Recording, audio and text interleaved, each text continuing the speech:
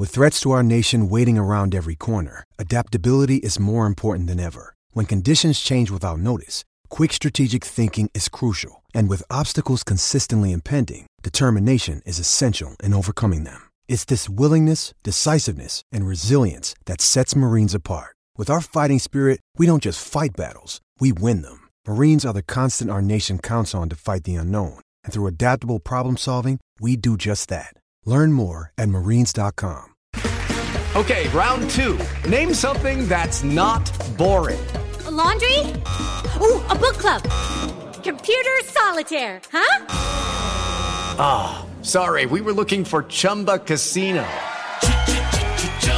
That's right, ChumbaCasino.com has over 100 casino-style games. Join today and play for free for your chance to redeem some serious prizes.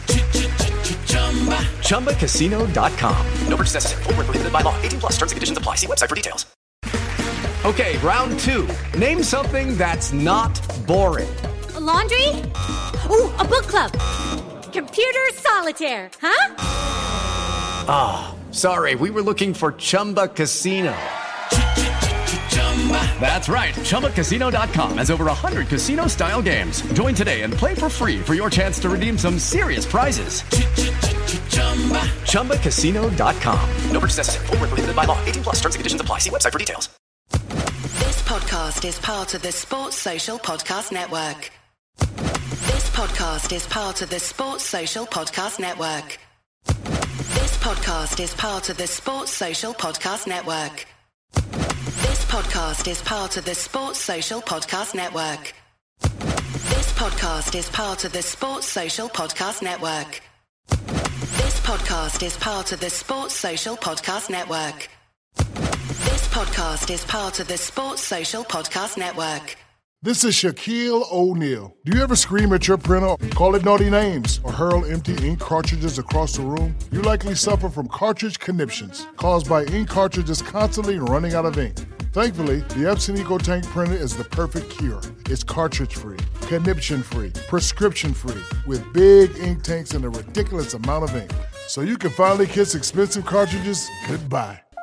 The Epson EcoTank, just feel and chill. Available at Epson.com.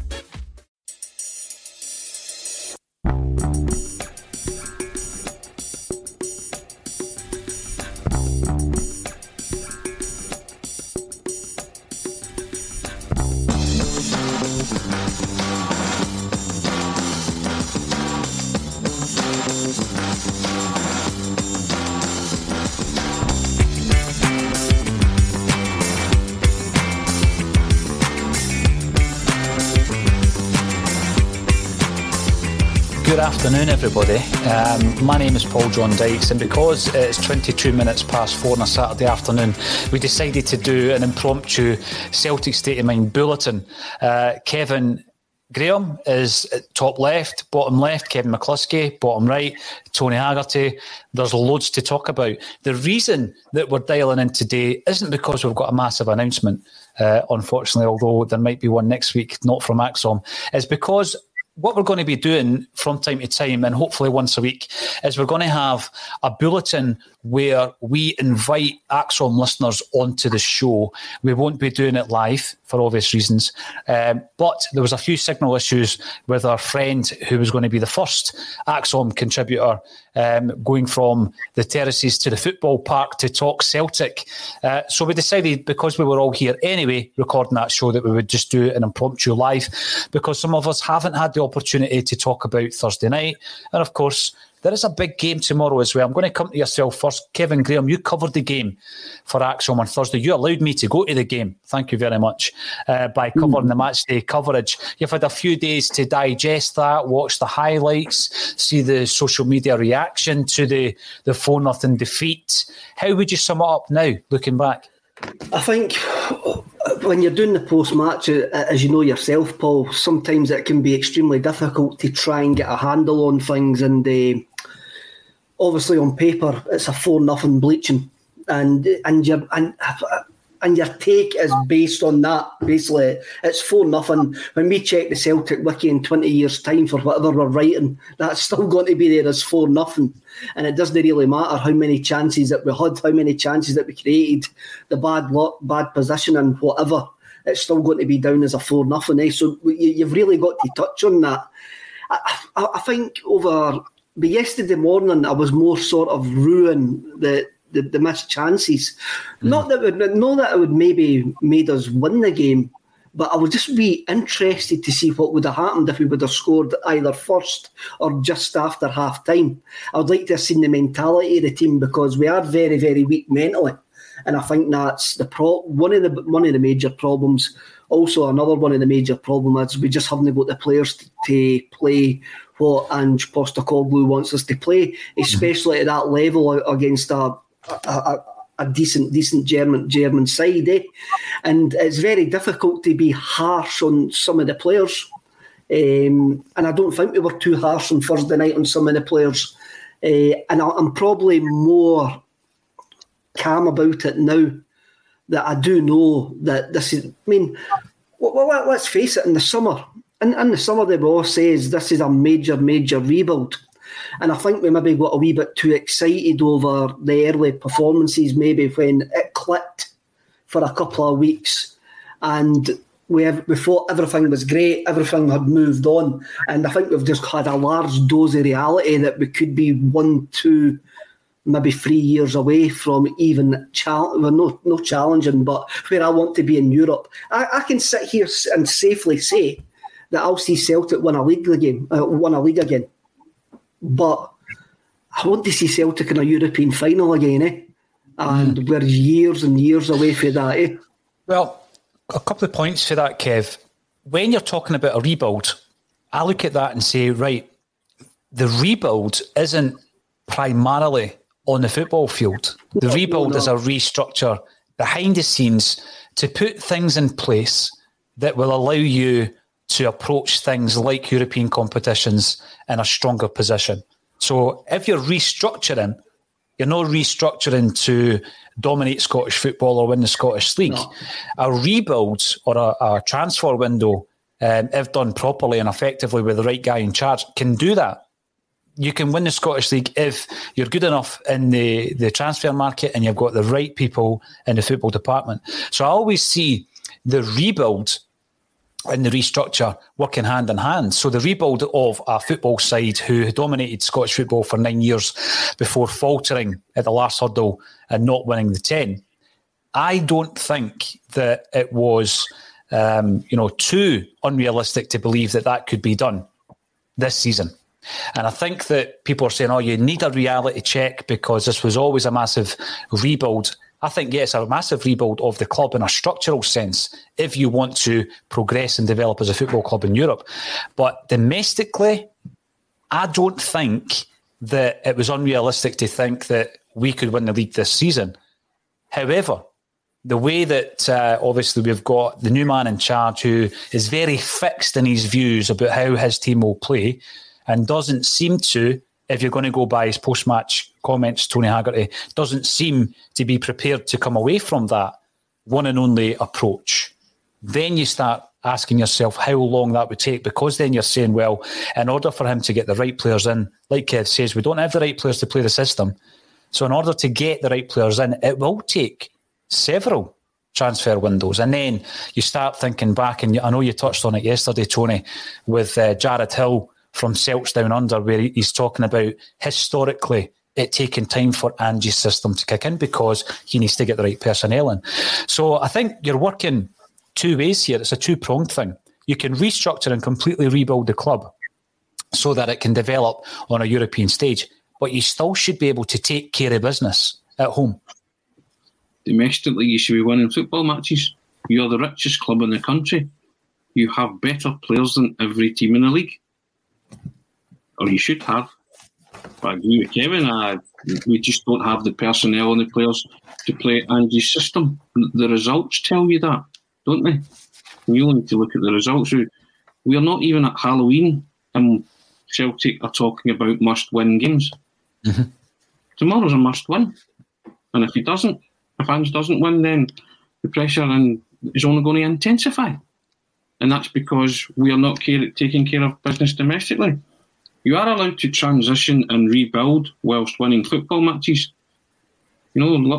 Other Celtic managers have faced the same problems and still won football matches. Celtic could go, 7th in the table tomorrow if they lose, I believe. So that tells its own story. Yeah, and I'm like Kevin as well. I would love to see Celtic reach another European final, but we are miles and miles and miles off of that. And I think is it an unrealistic expectation to expect Ange's team to compete and win the title this season? I don't really think so. And see, if you're saying write it off, it's the bigger picture. Well, the bigger picture for me in that is that your rivals will then claim £40 million and will become bigger and better. And your rivals are already better than you because they're the champions. So you could strap yourself in for a few years of not winning the league. This is all dependent on scrap the first year, he wins the title in the second year. What if he doesn't? It's all built on that premise. He did it in the A-League and he did it in the J-League. Is he going to do that in Scotland? Is he going to get the time to do that in Scotland? I would conjecture not if results continue the way they are. That's not being negative towards Ange. That's just a healthy dose of realism. You're commenting on this, what's happening, and at this moment in time, Celtic have won 2 out of their last 8 matches. That's quite a sobering statistic. It is, Tony. And, we do get, and this is an impromptu bulletin, so I'm guessing there won't be as many live viewers on the show, but people will catch up later on all the various channels. And if you are watching on YouTube, make sure you subscribe, because we are building the channel on YouTube and we're building our subscribers. But see, when you're talking to Celtic fans, be that at the game or collectively within this group, or bringing in the comments, and people are saying that it was unrealistic. Let's go back a wee while, and I'm going to throw this one to Kevin McCluskey. Go back to a stage where, let's say, Ronnie Dyler's left the building. There is a rebuild of sorts due to the fact that obviously we win the league that season. We don't have that same challenge that we do now, because obviously we are now the challengers. But at that stage, we needed massive change in terms of the football department. So when somebody comes in Brendan Rodgers, and you look at the game where we've gone the entire season invincible, and we beat Aberdeen in the Scottish Cup final, and everybody will remember it, and an incredible occasion and achievement. And you look at the actual side and the personnel, and you look at how many of them had been there the previous season under Ronnie Dyler. Then what you can see is an incredible sea change depending on the person who's in charge of a football club. So, yeah, we need a massive rebuild. Yes, it's different from the Dyler to Rodgers transition. Of course it is. But I don't think that we should be accepting of the fact that we're sitting 6th or potentially, as Tony says, 7th in the table at this stage. And it's not hysteria. It's not knee-jerk. It's not entitlement. It's basically looking at the facts, because there is no... It's almost like, yeah, but it's okay because by the second season, it'll be fine. There is no guarantee. And I don't think we can put all our eggs in the basket that it will turn round, because let's remember, and this is something we need to discuss as well, Kevin McCluskey, the players that have come in, the 12 players that have come in, they were not all identified by Ange to fit his system. Now, people might say, oh, that's you speculating again. Prove to me otherwise that Ange Postecoglou identified those 12 players to play his system, because there's absolutely no chance. So if every transfer window he's getting one player, it's going to take longer than 2 or 3 transfer windows if he doesn't change what he's doing at the moment, Kev. Yeah, exactly. Yeah, I think the last point there about the players that have come in, there's absolutely no way that Ange has kind of signed off or signed all those players off his own back. One big example being somebody like Karl Starfelt, who's not an Ange type defender. He's not comfortable with the ball at his feet. He's kind of admitted that he doesn't like to play out from the back, but that's what Ange wants from a centre back. I think at the back in, Starfelt is a player, but he's a basic centre back who can go and win a ball and then give it to the one player who's in front of him to allow him to play. but he doesn't fit Ange's system. I definitely agree that there's a lot of signings that have come in that don't fit his way. If you hire somebody like Postecoglou who's got to find style, you've got to let him pick his backroom staff. You've got to let him pick the players that are going to come in and fit that. Otherwise, you're in a situation that you're in just now where, like Tony says, lose tomorrow and we're in 7th place. That's unacceptable for Celtic. 100% it's unacceptable. Now, we're going about a system. We've used it in a tagline. Kevin Graham, what is Ange's system? We, obviously, leading up to this season, we spoke to Alan Morrison, who'd done some work on the numbers behind Ange's success. We spoke to Jared Hill, who had and has good knowledge of Ange's career in Australia. And we spoke to Dan Orowitz, who had seen his most recent tenure over in Japan. Dan is a journalist for the Japan Times. Tell me, Kev, what is Ange's system? What is the system that we're talking about? What do you see it as being from everything that Ange has said and from everything that you've seen? What is the system? I see it as a kind of system which is quite fancy, which is quite often used now in Italy, of all places, which was known for the catenaccio, and that it's a high press attacking, but it needs certain players with an energy to actually do it. Also as well that you see it a lot in the games that you watch all over Europe, that a lot of the defenders, it's last-ditch defending and stuff like that. I'm not really into... I can't describe it. There'll be somebody out there that can describe the football better than me. I just see it as having a go, being quite modern in the philosophy, being quite modern in the way, like, using sports science and stuff like that. The way it's actually just it's a system that us in Scotland actually probably are a bit snobby about and go, that'll never work here. And I think that's coming through with quite a lot of the Celtic fans that are like, you saw the comment, you see the comments after every game now that that's a defeat, and I don't know. Maybe he maybe isn't the man to implement it, but I really do fear if we want to modernise a football club, then this board, who, as you rightly say, Paul, we had a quadruple treble, we had 9 titles in a row. I don't think this board actually believe that they've done anything wrong. I don't think this board believed that they've done anything wrong with appointing Neil Lennon. I don't think this board want to change, and I think you can actually see. I think you can actually see the fact as the other Kevin mentioned, he hasn't got his own backroom staff. They're not fully committed, and I don't believe the supporters are fully committed either. And this if Postecoglou, like I says last week, I says on Wednesday, when I was looking around the stadium, leaving the stadium after the 1-1 draw with Dundee United, which was an awful game, by the way. I saw nothing. I saw no attacking football whatsoever. I saw no bright future. I saw nothing what was promised.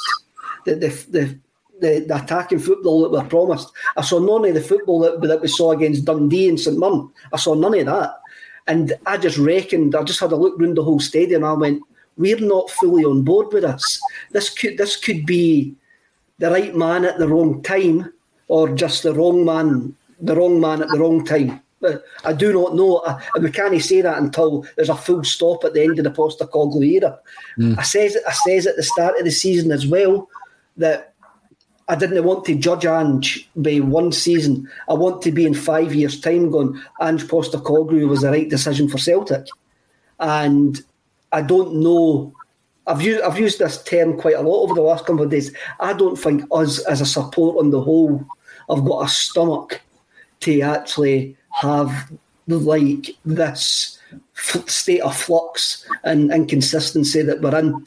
I don't know why that is. Maybe last year's completely mentally drained us of any sort of like realism or capacity for some adversity.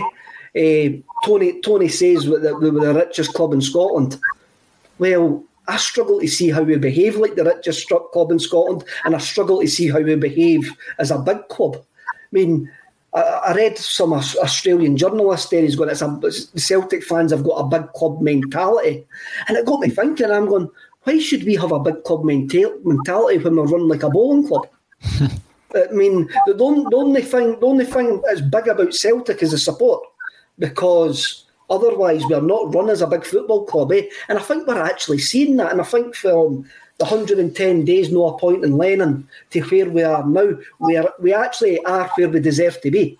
And we just need to sit and suck it up and hope something changes. Well, I'm going to ask around, because I asked you quite frankly, what is the system?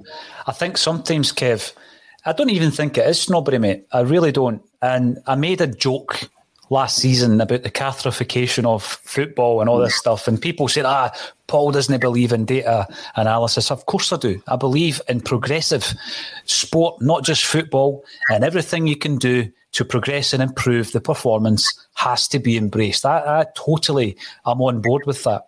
But sometimes I think that, for example, and the reason I brought up Ronnie Dale, I remember a game at home, I think it was against Jackie McNamara's Dundee United, Kev, correct me if I'm wrong, and I think we won 6-2, and Berge scored a couple of goals. You remember that performance? And it was free-flowing and all the rest of it, and rip-roaring and all these things that seem like a distant memory, Tony. And I remember afterwards John Collins talking about the tempo and all this. Remember, and it became almost a meme of John Collins, right? The high press and the tempo. And these terms... As the #1 audio company, iHeartMedia gives you access to all. Every audience, live conversations, trusted influencers, and the insights and data you need to grow. iHeartMedia is your access company. Go to iHeartResults.com for more. Start to filter in to the vocabulary of every football fan sooner rather than later. But if you want to go right back to, Kevin mentioned the Catenaccio. Catenaccio basics is the door bolt. It's the back door being locked. There might be somebody who can speak fluent Italy who'll give me the exact translation of that. But basically that's what it means. Your back door's locked. It's a door bolt. And Jockstein had studied Hungarian football, Kevin McCluskey, over in Hungary, in the great Hungarian sides of the 1950s, wasn't it? And he had a video of their emphatic victory against Edinburgh against England, that he continually watched that game back over and over and over again.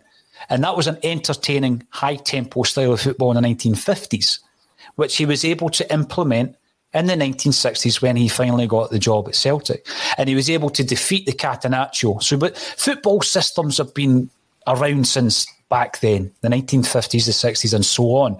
It's nothing new. And it's quite clear that Ange Postecoglou has a system in mind.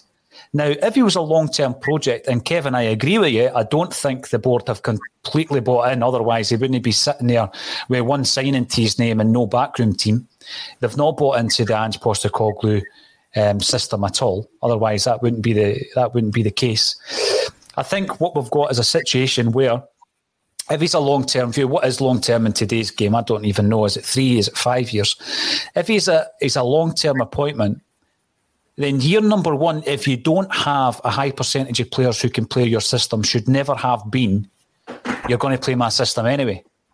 Because it's clear to anybody that that's not going to work, because you don't have the players to fit in. So I'm going to explain what I think is Ange's system, and you can agree, disagree, throw in your comments, and I will go over to the comments.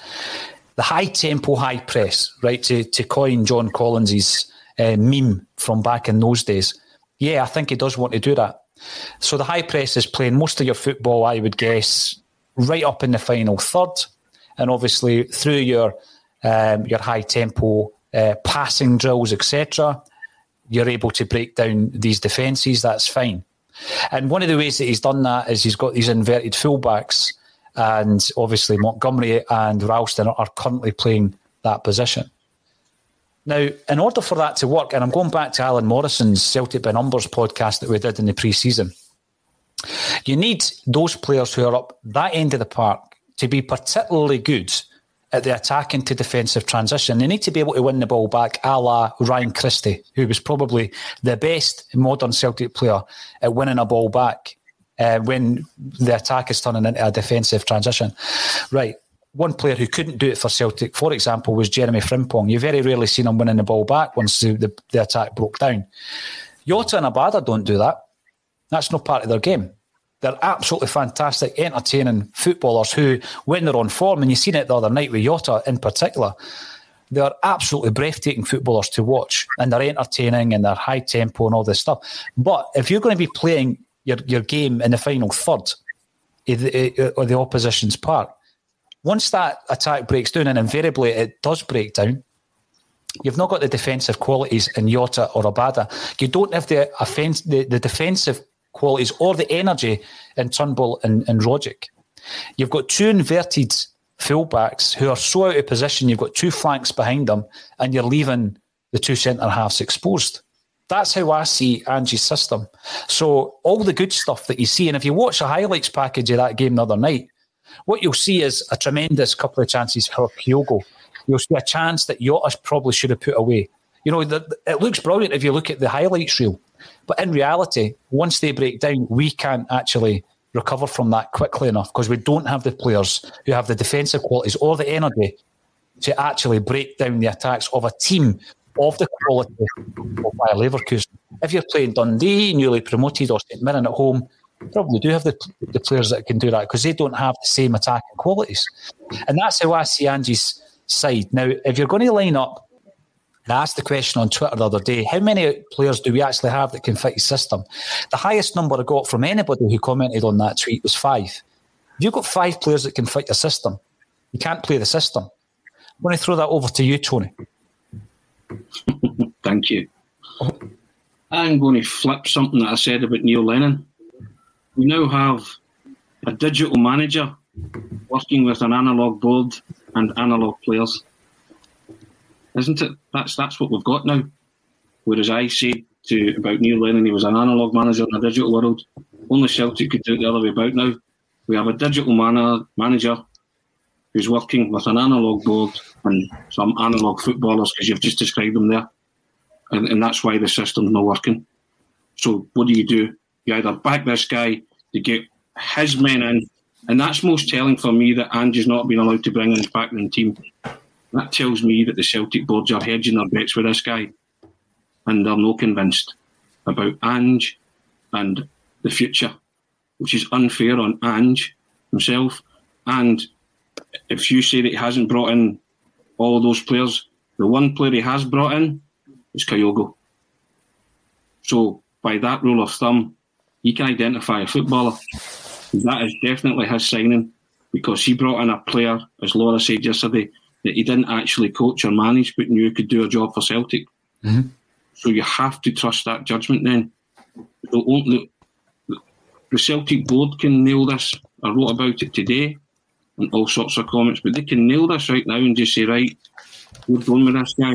This is what's going to happen, you know, and they can throw every resource at him and let him bring in his trusted lieutenant for a number 2 and another if he wants another on his coaching staff, you know. So how can a system work when you don't have the players to carry it out, yet you're persevering with it?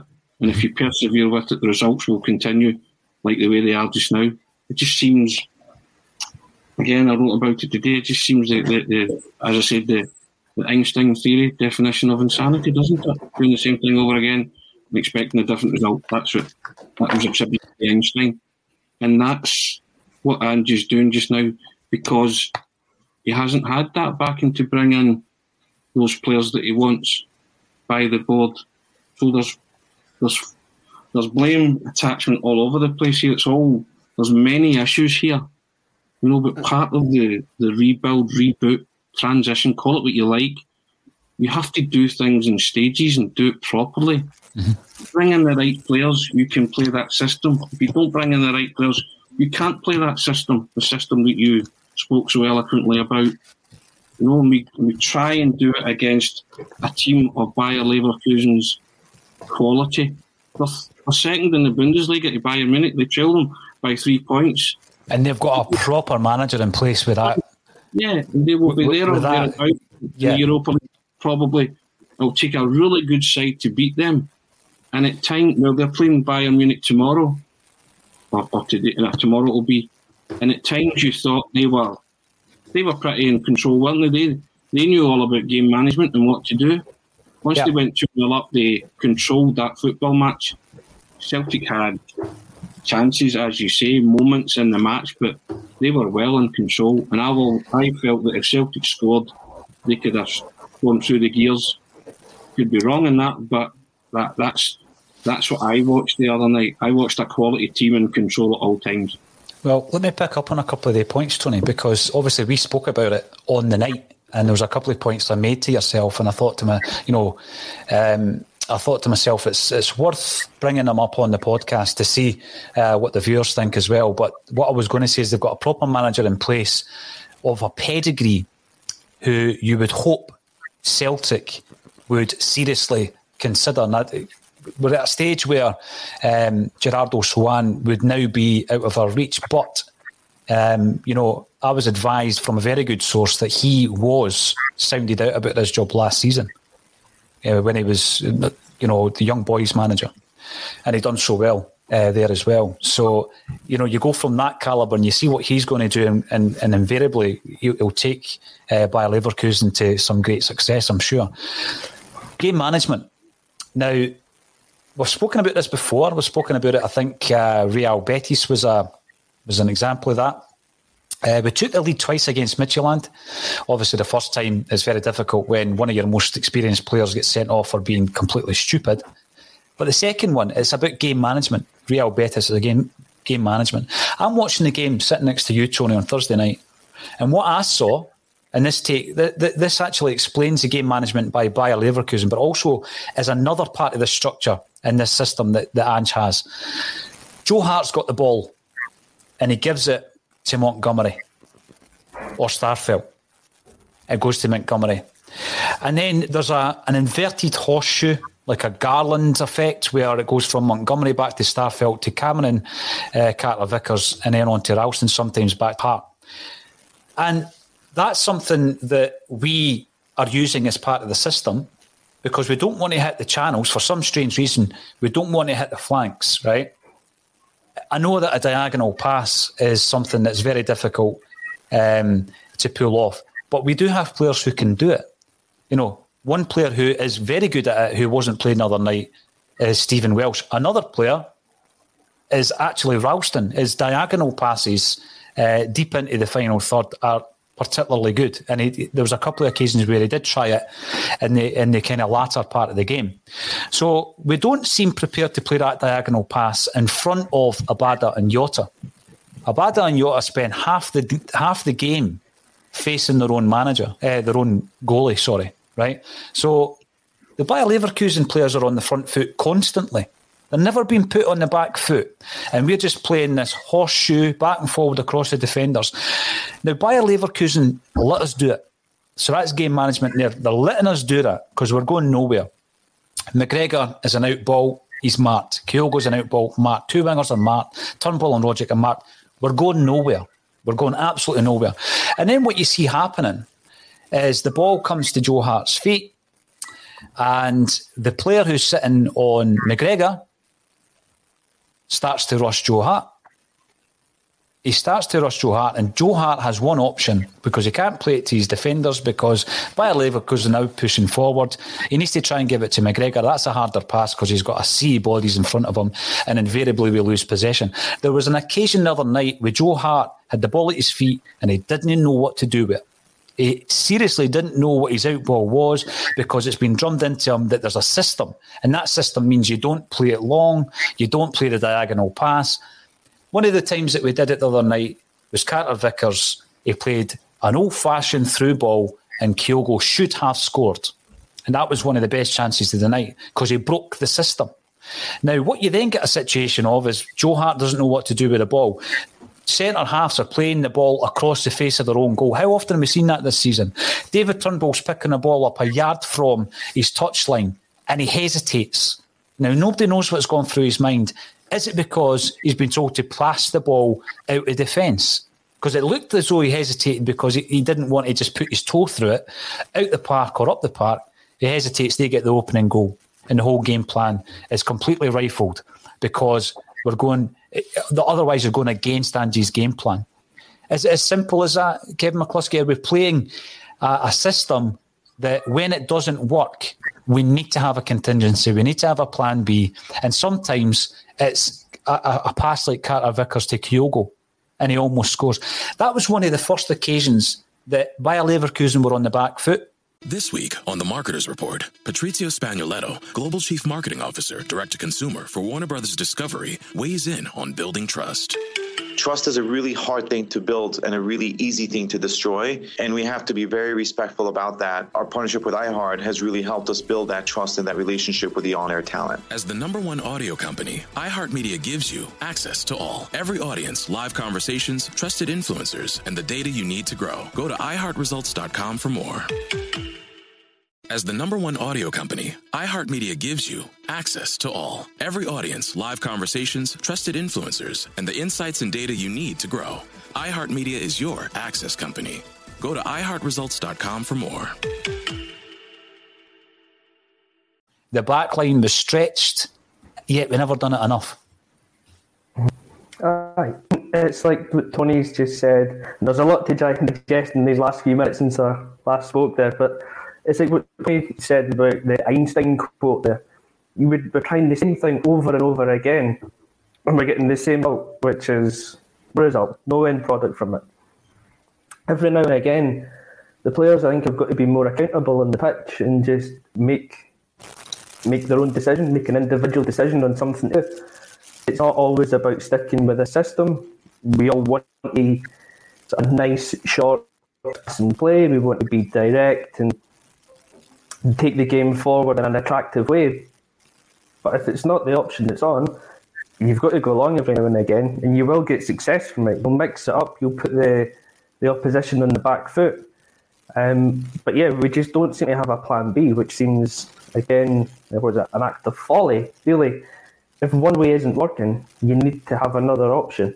You would do that in every other walk of life. You would always have a plan B to fall back on. So, like, as much as we all want to see Ange's system work, this free-flowing football, when it doesn't, there has to be another option. And it might be that somebody like Giakoumakis can be the other option if he's a more fickle option up front, and we've just not had him. But even in the games that we've had just now, we can mix it around a little bit more, and we haven't been doing it. And we're basically getting everything that we deserve by not being willing to adapt and to change. I think one of the biggest examples, and I'm keen to bring in some of the comments, one of the biggest examples is in order to play this system that Ange is implementing at Celtic, you need high energy in the midfield. And we've got, if everybody's fit, McGregor, Turnbull and Rogic in the 6, 8 and 10. There's only one high energy player out of the three. And I've said sometimes it sounds simple, but how on earth could you play Turnbull and Rogic in the same side when two of them aren't befitting of the system? You might get away with one luxury player because you think to yourself, see in the final third, he can score from nothing. You know, Turnbull can score a long-range effort. Rogic can give you a bit of magic. So it's worth having him up there, but you can't get away with having two of them. I'm going to throw this to Kevin Graham in just a moment. But a shout out to Joseph Tom, any relation to Andreas. Joseph, hi guys, good to see you. I'm normally working, so don't see it live, so please give me a mention. Well, there it is, and hail to you as well. Steve McGonigal, you were the first commenter of today. And Willie, any spares for Aberdeen? I live here, easy meat. Okay, well, anybody who does have any spares, get in touch with Willie, and I'm sure he will be very grateful. So Kevin, you know, sometimes people say it's a wee bit more complicated than that. Can Turnbull and Rogic effectively play in the same team whilst trying to implement the system that Ange has asserted he's not going to change? I think it's been proved not. I think it has been proved not, and especially when you play a team of the quality of Leverkusen, and you saw it last week, and Turnbull and Rogic against Livingston were poor. Against Dundee United were poor. Both of them are just looking, it's a crisis of confidence, I think, with Turnbull. I think that was proved when he kicked the turf the other night. Then he tried too hard to get himself back into the game, which is something that you should never do. you should just say, right, I've done that, take a deep breath and like move on from it, because there was still 60 minutes of the game left to make amends. It's not as if it's the final minute or anything like that. I don't think they do. I said to you yesterday, Paul, we need three Stan Petrovs in the middle of that park who can do everything that a midfielder can do. We've only got one at the moment, and that's Callum McGregor. But we need two players of the mould of Stan Petrovs alongside them that are able to go box to box, able to create and able to score goals. And if we don't get that in the next transfer window, then Ange is definitely going to be struggling, really going to be struggling, unless Liam Shaw or somebody is going to appear from nowhere and turn out to be that player. I've always says the Joe Ledley type. Even Joe Ledley. I've always says that I see the midfield three as being McCarthy, McGregor, and another. Once both of them get up to speed, once McCarthy and McGregor get back up to speed. When I was looking at the lack of options that we've got in the middle of the park, because this is the engine room, Kev. This is the engine room, and you've got Turnbull and Rogic in an engine room. They're not built for that. No, definitely not. And as you rightly point out, for all Abada's and Yotta's plus points, one of their negative points is they didn't come back.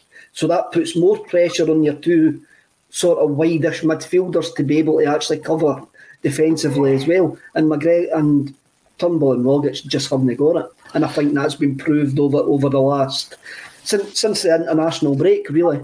It's quite weird, eh? I was having a look at the fixtures we had between the international break starting and the next international break. I says I'll break it down into a bite size and have a look to see what we're going to do. Kyogo gets injured, McGregor gets injured, and I'm going, I think we've still got enough to actually get full points in the league. And here we are sitting here. The way the results have went, the Mora, we're actually playing to stay in sixth, the Mora. That is utterly bizarre, and I find it quite amusing. I probably shouldn't, but I do. But I find it quite amusing that we're actually playing to stay in sixth place tomorrow. It's very, very poor. It is concerning. And after tomorrow's game, and this leads into tomorrow's game, because we're talking about changes that can be made to better fit a system that Ange refuses to change. I mean, if he sticks by his comments after the game, he's not going to change his approach.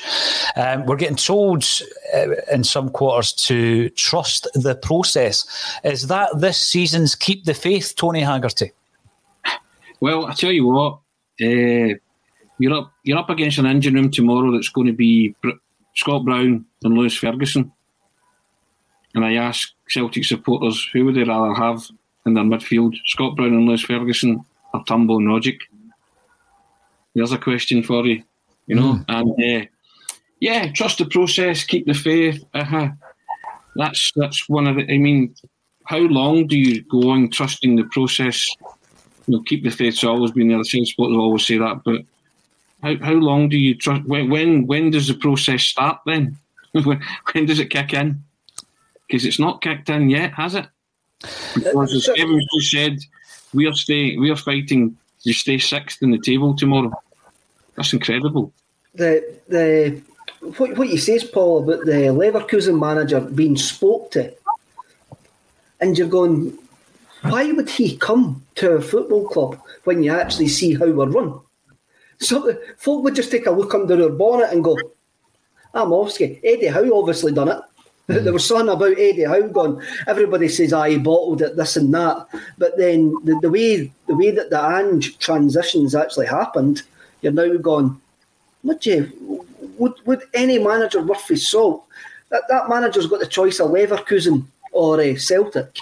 He's having a look at Leverkusen and he's got all the tools to do his job. Mm-hmm. He's having a look at Celtic and going, I don't actually care if I'm going to get any tools to do my job there.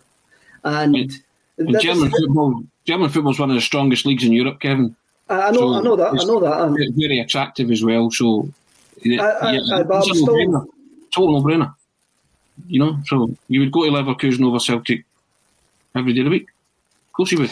I think with a manager like that, the timing has to be impeccable. You need to get him at that point where he's showing the promise when he's at young boys, rather than getting them into the group stages of the Champions League, because by that point, the whole of Europe are aware of him, Tony, if you know.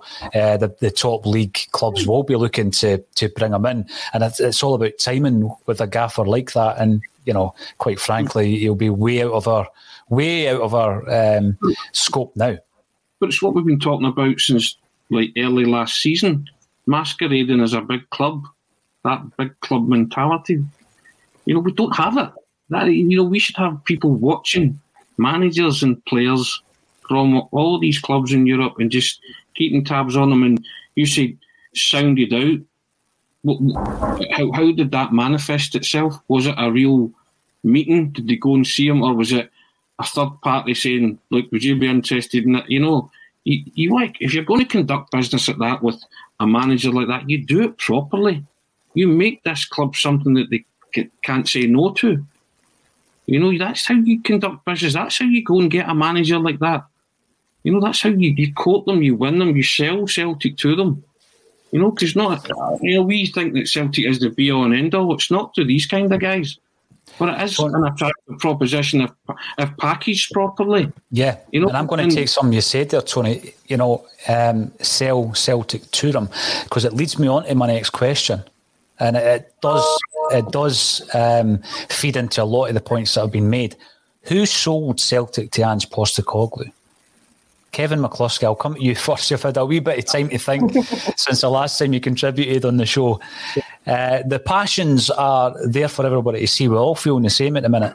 Who sold Celtic to Ange Postecoglou? Because if it was the outgoing, departed CEO, then I've got even bigger concerns. If he was the man, if he was the ally, and that ally is no longer in the building, I've got even bigger concerns. Because if we already weren't all in on Ange Postecoglou in terms of giving him his staff, giving him a wee bit more, you're never going to get autonomy at a club like Celtic, but giving him a wee bit more leeway in terms of the incoming players. And that guy was Dominic Mackay, and he's no longer there. I've got even bigger concerns for the future of Ange. What's your thoughts on that, Kev? Yeah, I can only go on probably little bits of information here and there, but it seems like Dom Mackay was the guy that went out and got Ange. He was his pick after Eddie Howe fell by the wayside. So I've got a lot of concerns as well with that if Ange is Dom's man and Dom's not there anymore, Ange has got no one to fall back on when things aren't going well.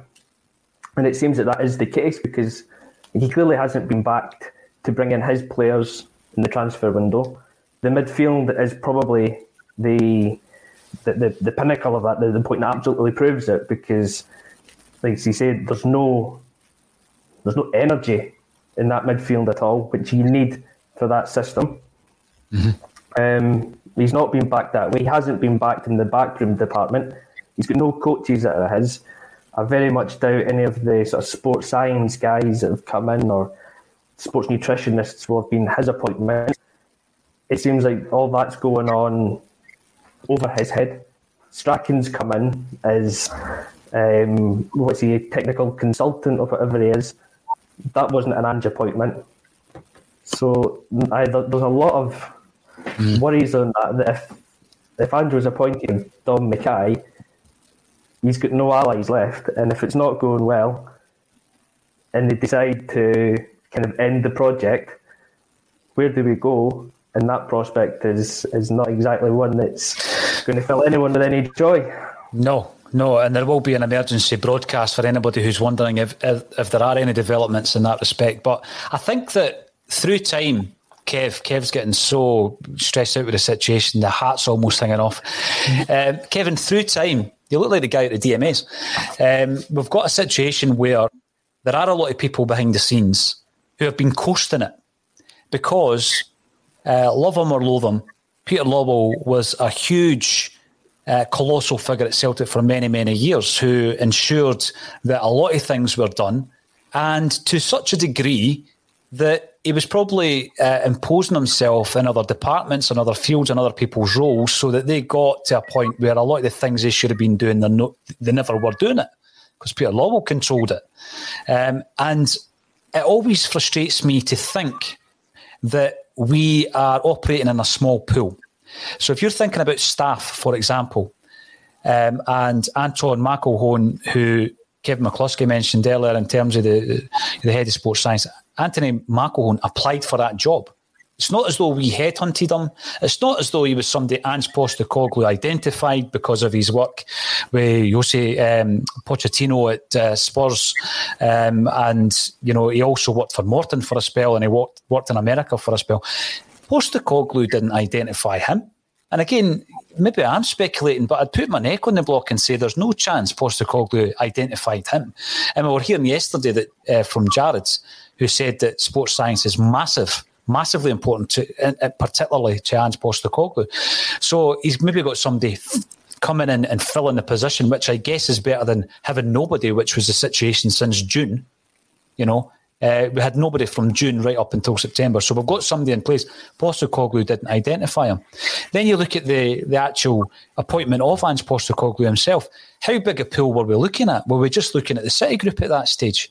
Was it a panic after the Eddie Howe shambles and shenanigans? When we're looking at players, how big is that pool? Is it because of preferred agents that we work with and we know well? So the widening of the pool is diminished because we're only dealing with X, Y, and Z. That concerns me, and that's not the behaviour of a big club, Kevin. No, it's not. And of course it was a panic appointment.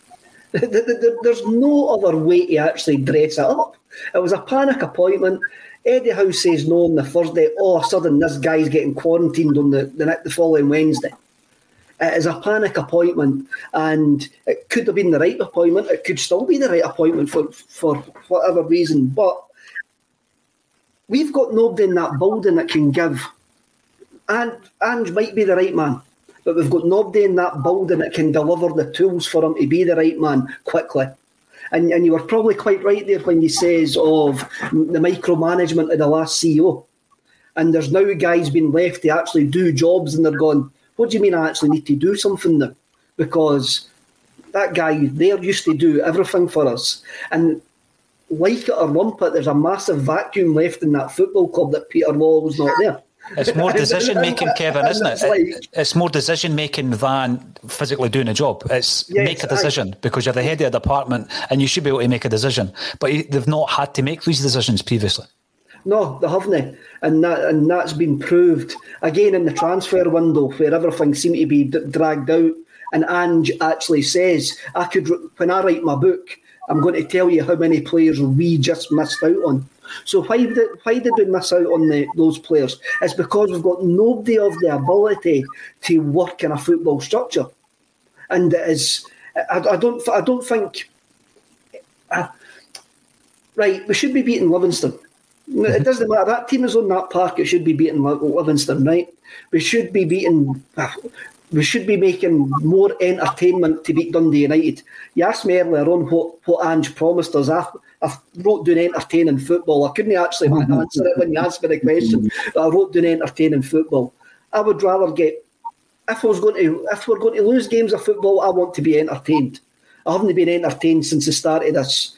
The Betis game I was entertained, and for the first 20 minutes of the night I was entertained, and it was like, I'm not entertained anymore. This is getting a bit sore. But we've got nobody there. And if Ange Postecoglou's reign is a short reign, I fear what comes next. I really do fear what comes next, because the structure change is not there. Mm-hmm. So whoever's coming in is either going to be somebody for the Scottish League, because the Celtic job is still a massive job to anybody that's managing in Scotland outside Rangers, or it's going to be somebody that they know, or somebody for the City Group. And of course Ange came for the City Group. That's where that's came for. And it's how many other folk after Eddie Howe knocked us back before they got to Ange Postecoglou? It's a good question. And that is not me being disparaging to Ange. That is me just being a realist going, as soon as Eddie Howe says no, there was a panic button pressed. And the panic button was, we can't let this go any longer without having a name. Because we've got season tickets to sell. Because we've got season tickets to sell. And also, back to my favourite subject, the board have now got our money. They've now got our season ticket money. They've now got our Europa League package money. So they can do anything they want until they have to come with the begging bowl to us again. When you said it was your favourite subject, I thought you were going to talk about the KLF there for a second. That's another one. Can I also say that Kevin's cat Pirlo is making some great comments, by the way. We should maybe get his cat on. Aye, excellent. Makes more sense than me. Pirlo, like it. Stephen Creamer, he's looking as exacerbated as most of us. Would any of you bring back Beaton in place of Turnbull? I know he's not got the legs, but if you put Beaton in the 6 and move Calmack into the 8, the reason I bring it up is there is a discussion to be had. Tony has already given us, and by the way, Aberdeen have been no great shakes this season, and a lot of people, because we have the state of Scottish football that runs on a weeknight at 6, we've got Aberdeen fans on there giving us their take on the Stephen Glass scenario. Aberdeen are not doing particularly well. But what they do have in Brown and Ferguson, Tony, as you quite rightly said, is they've got an engine room. And that engine room is going to be up against Callum McGregor, who could run the hind legs off of anybody. But he can't do the job with 2 men. And this is the issue. So who do you play alongside him? If I was to choose either Turnbull or Beaton at this moment in time, I would still go for David Turnbull. Now, I know that some people after Thursday night might disagree. I just think that he is more consistent. And by the way, none of the two of them are consistent enough, but he's more consistent than Rogic. And Rogic's on the bench and you can bring him on, etc. So that's what I would do. But alongside McGregor, the suggestion from our listener there, Stephen, is that it should be Beaton. I'm more inclined to still go for McCarthy tomorrow, because I think that there are physical elements of his game, Tony, that coming up against Ferguson and Brown tomorrow would hold us in better stead. I think you play, again, I'll go back to it, a horses for courses team, right? McCarthy, McGregor and Turnbull, right? Turnbull is off form, but I still think he can produce a set piece. You know, he can shoot from distance, and they're weapons that are important in football as well at this moment in time. You know, McCarthy in there to try and combat Brown and Ferguson, a wee bit of dig, and McGregor to do his thing, just be Cal McGregor. My heart sinks when you mention Beaton's name, and it's not Beaton's fault, but he's just synonymous with last chance saloons, isn't it? You know, you're in a Champions League qualifier, Beaton plays at the back, you just have no hope or no faith in what you're doing or getting a result. Beaton comes in when it's like, well, you know, we're hoping to get a result, but hey, he can be a convenient scapegoat if we don't. You know, and he also lets you down on a big occasion as well, Beaton. So I would have Beaton nowhere near that team tomorrow, personally. So it's no Beaton's fault, just fair enough. I just don't rate him as a footballer. You're allowed to say that. That's my opinion. But I would have McCarthy, McGregor and Turnbull in there, and I would give Turnbull a chance to make up for the other night, because I don't know if you saw the other night, he lay on the floor for ages, and I think it was Ralston, going back to what Kevin was saying. Ralston was like, get up, get on with it, and he just lay there feeling sorry for himself. And his whole game and his head went out the window in that moment, and it was Ralston that was saying to him, it's done, get on with it, come on. And he was slapping him on the back and slapping him as he went back, and you know, and that's young Ralston saying to him, you know, a boy who's been a former scapegoat of the Celtic supporters. And in that moment, I was like, do you know what, Ralston, good on you. Do you know, because his instinct was probably what to shake him. Say, here's you. You know, right, you've made a mistake, forget it. But unfortunately for Turnbull, not only did it change the atmosphere in the game and the crowd, it just affected him. Because he did spend the rest of the game trying to atone for it. And for everything he tried to do right, it didn't come off. And it was just, and you know what, see in that situation, I'd have been inclined to take him off. Because we turned to each other and went, he's offering nothing, his head's gone. He had a head's gone kind of game. So the manager has to see that as well and say, do you know what? Because the judgment goes, Tony, you know, you're starting to make speculative efforts where you could maybe lay it into Kyogo. And he tried to play a couple of, you know, simple passes, couldn't execute it. They were just picking it off at every turn. So I would have took him off and then said to him, look, I'm going to play you on Sunday, but I've took you off for your own good, and I need you for Sunday. I need you to get focused. You know what I mean? But I just kind of looked at that moment with Ralston, and I was a big up to Ralston. I thought, do you know what? You've stepped up to the plate there and tried to be a leader, and that's what we've lacked. In that moment, say to him, come on, it's not the end of the world. Get on with it. And he'd gone after that. He'd have been well taken tumble off in that moment. But I'd still give him another chance tomorrow over Beaton and Rogic, because I think Turnbull's got slightly more legs than Rogic, but not much. No, you're right. You're right. I'm going to ask you this, Kev, because Kev McCluskey, that is. I looked at that game and I've seen the fallout on social media, and some people are saying, if Kyogo scores a couple of goals, and it's all ifs and buts, and I get that their goalkeeper was particularly good, but I think also Joe Hart made some very good saves. And for me, it was never a penalty.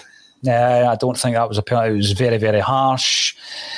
Turnbull messes up for the first goal. Ralston is well out of position when he loses the ball for the second and the fourth goal. So, I get all this, but I don't live on a what-if basis. I look at the facts of what happened, not if he saved that, if he scores that. You just can't commentate on football or observe football in that manner, because we got beat 4-0. So it's not as if it was a narrow 4-0 defeat.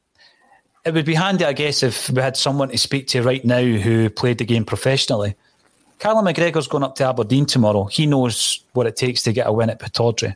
He must be looking at that game the other night thinking, right, if we play the inverted fullbacks, because Ange just told the rest of the European football we're going to play like this every single game.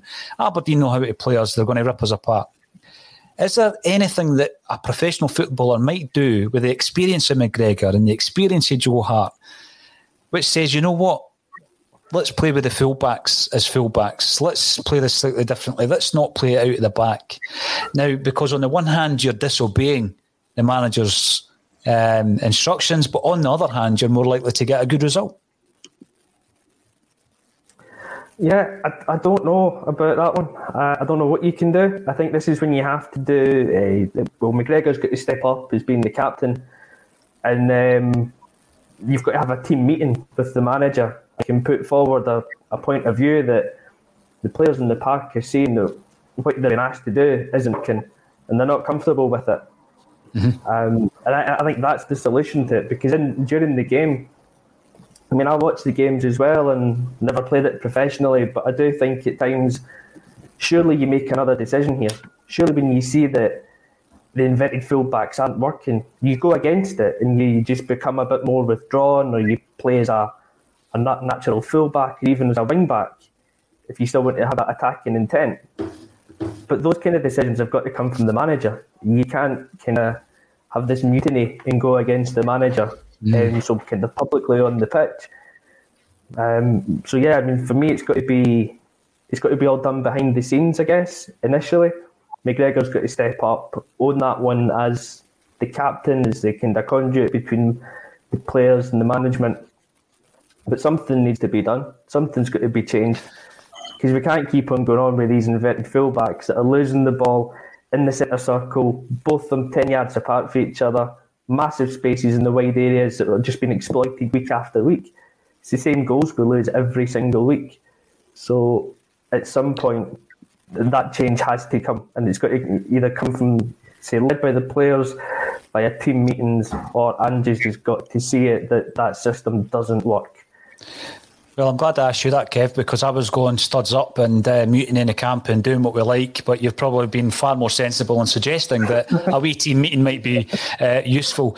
Kevin Graham, we've got characters in that dressing room who surely are strong enough to pull that together in Forrest, McGregor, Joe Hart, who's obviously the vice-captain at the moment. If that was broached, and we are speculating, if that was to be broached, then I think you're setting yourself up for a situation where if Ange is to refuse that, then we're in deep trouble, because the players have brought it to the gaffer's attention. Last season, McGregor said as much as he probably could without getting into trouble on a few of his post-matches to say, this isn't working, we don't have a game plan, nobody knows what they're doing. So it could be a case of you take it to the manager, but again, if the manager digs his heels in that situation, then it's probably going to end up as a worse situation. I think the players will have full and frank conversations with the manager. I think that was the case last season as well. Just it so happened that the full and frank conversations that they were having with the manager was like, we want to leave. And the manager gone, well, we're not letting you leave. And that was the end of the conversations. We can only go with what the players are saying publicly.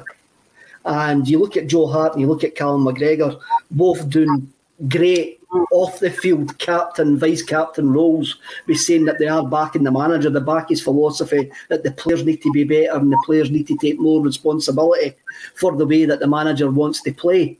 So for me, I think the players are very clear that if the players turned up to Postecoglou and says, by the way, this is not working, what answer they would actually get, because it seems to be that Postecoglou's made that extremely, says it's either my way or the highway, basically, is what he says. But we've got a mentality problem on that side. If we go 1-0 down tomorrow, it's probably game over. We won't get back into it because the team is so devoid of confidence. And you've seen it over the last couple of weeks when we've went a goal down as well. But as Tony pointed out, Tony Ralston the other night with David Turnbull, trying to drag David Turnbull back up. Tony Ralston at the game in Betis, last 15 minutes, dragging us up the pitch. I mean, Ralston's proved to be a leader on the pitch.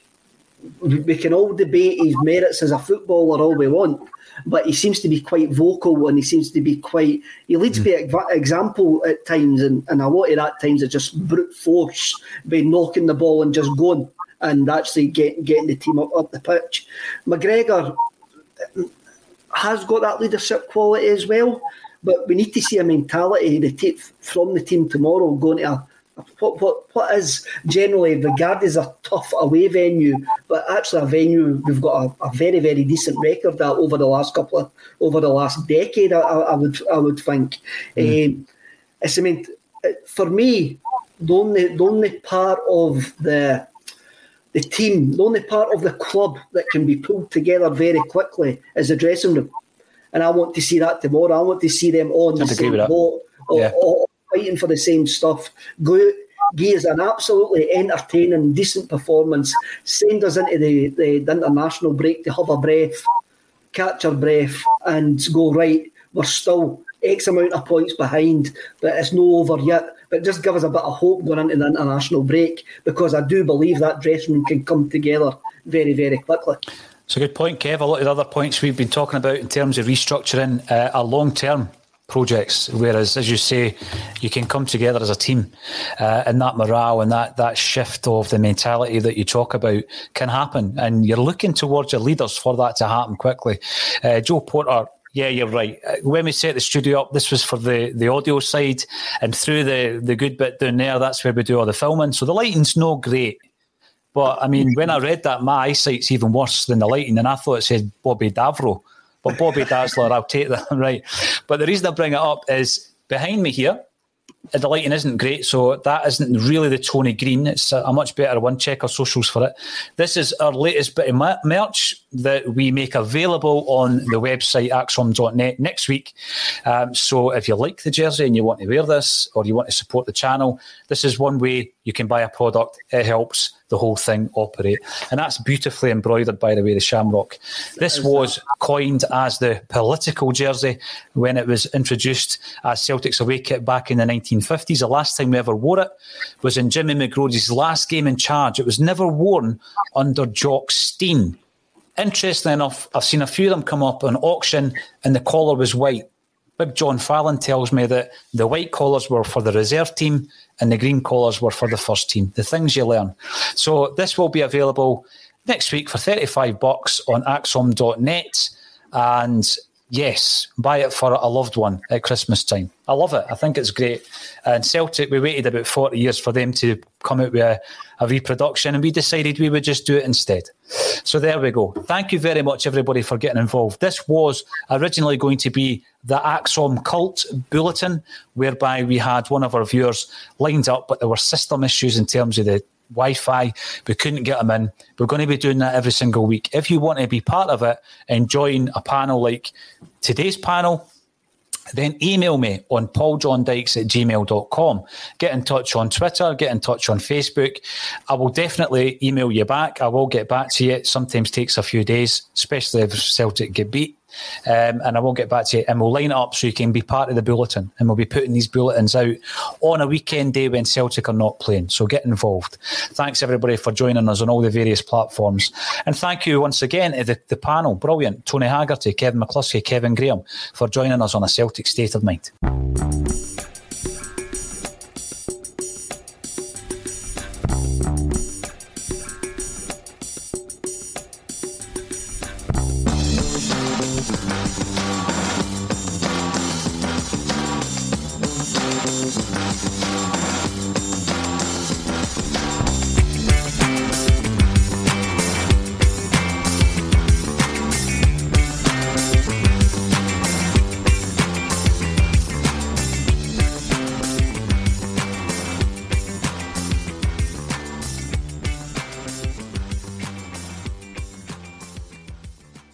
This week on The Marketer's Report, Patrizio Spagnoletto, Global Chief Marketing Officer, Direct-to-Consumer for Warner Brothers Discovery, weighs in on building trust. Trust is a really hard thing to build and a really easy thing to destroy, and we have to be very respectful about that. Our partnership with iHeart has really helped us build that trust and that relationship with the on-air talent. As the #1 audio company, iHeartMedia gives you access to all. Every audience, live conversations, trusted influencers, and the data you need to grow. Go to iHeartResults.com for more. Sports Social Podcast Network. Sports Social Podcast Network. Sports Social Podcast Network. Sports Social Podcast Network. Sports Social Podcast Network. Sports Social Podcast Network. Sports Social Podcast Network. Sports Social Podcast Network. With the Lucky Land Slots, you can get lucky just about anywhere. This is your captain speaking. We've got clear runway and the weather's fine, but we're just going to circle up here a while and get lucky. No, nothing like that. It's just these cash prizes add up quick. So I suggest you sit back, keep your tray table upright, and start getting lucky. Play for free at LuckyLandSlots.com. Are you feeling lucky? No purchase necessary. Void where prohibited by law. 18+ terms and conditions apply. See website for details.